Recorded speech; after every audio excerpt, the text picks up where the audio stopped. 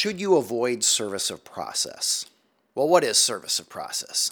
That's when you're getting sued. Somebody's trying to deliver legal documents to you. And usually they need to at least attempt to deliver them to you in person.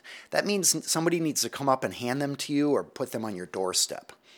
So should you try to avoid that? What does that look like? Well, you see somebody that you don't know coming up the sidewalk. They ring the doorbell. You duck down below the couch. You wait to see what they're doing. Maybe you peek out the edge of the window. Maybe you have somebody else in your family peek out the edge of the window to see what they're doing. Maybe you have all the shades pulled. Or maybe you're out of town, but your front doorbell camera picked up somebody doing something. Whatever the circumstances, you're probably wondering, should you try to avoid service of process? What are the benefits of that?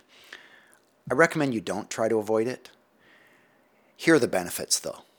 The benefit is once you are served a lawsuit, the clock starts ticking and you have a certain number of days to respond to that lawsuit. So you might be able to get an additional 7 days if you delay getting served the papers by 1 week. But what benefit is that really? I mean, an additional 7 days, but how does that really matter? There's a downside, though. First off, just practically, you're going to start feeling really paranoid anytime somebody you don't recognize is driving near your house or walking near your house, or maybe somebody is coming up to your workplace. You start to drive and look around corners and peek around bushes. Mild paranoia can set in. It's really stressful. So when my clients ask me about that, I say, look, let's just accept service of process. I can even do it on your behalf. It's not worth the stress of this unknown lawsuit being served. Get it? We'll figure out what it says and we'll deal with it. And besides, it's not like you can avoid it forever. You might be able to avoid it for a few days. There's another problem.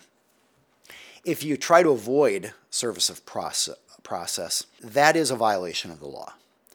And it's not going to look good in your lawsuit if you try to avoid getting sued for a while and you required the other side to spend a lot of time and money chasing you down. So, generally speaking, I say just accept the lawsuit. Let's figure out what it is, and then we deal with it. Lawsuits can be dealt with, and you have plenty of time as long as you have an attorney in your corner who can walk you through that. So, I do not recommend trying to avoid service of process. We've covered all the questions we have time for today. Love to have you at a future live session.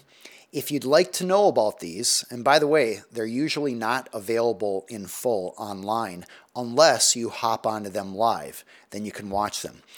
But if you would like to be part of the next one, feel free to register at aaronhall.com/free. You'll get on our free newsletter. It doesn't come out that often, and it's all about delivering important value to you, educational information that will help you avoid problems in your company and improve your life. Go to aaronhall.com/free if you would like to get notified about the next time we are going live. It was wonderful being here with you today. Please feel free to check out this YouTube channel and subscribe if you are interested in other educational information for business owners to bring more success to your company and life.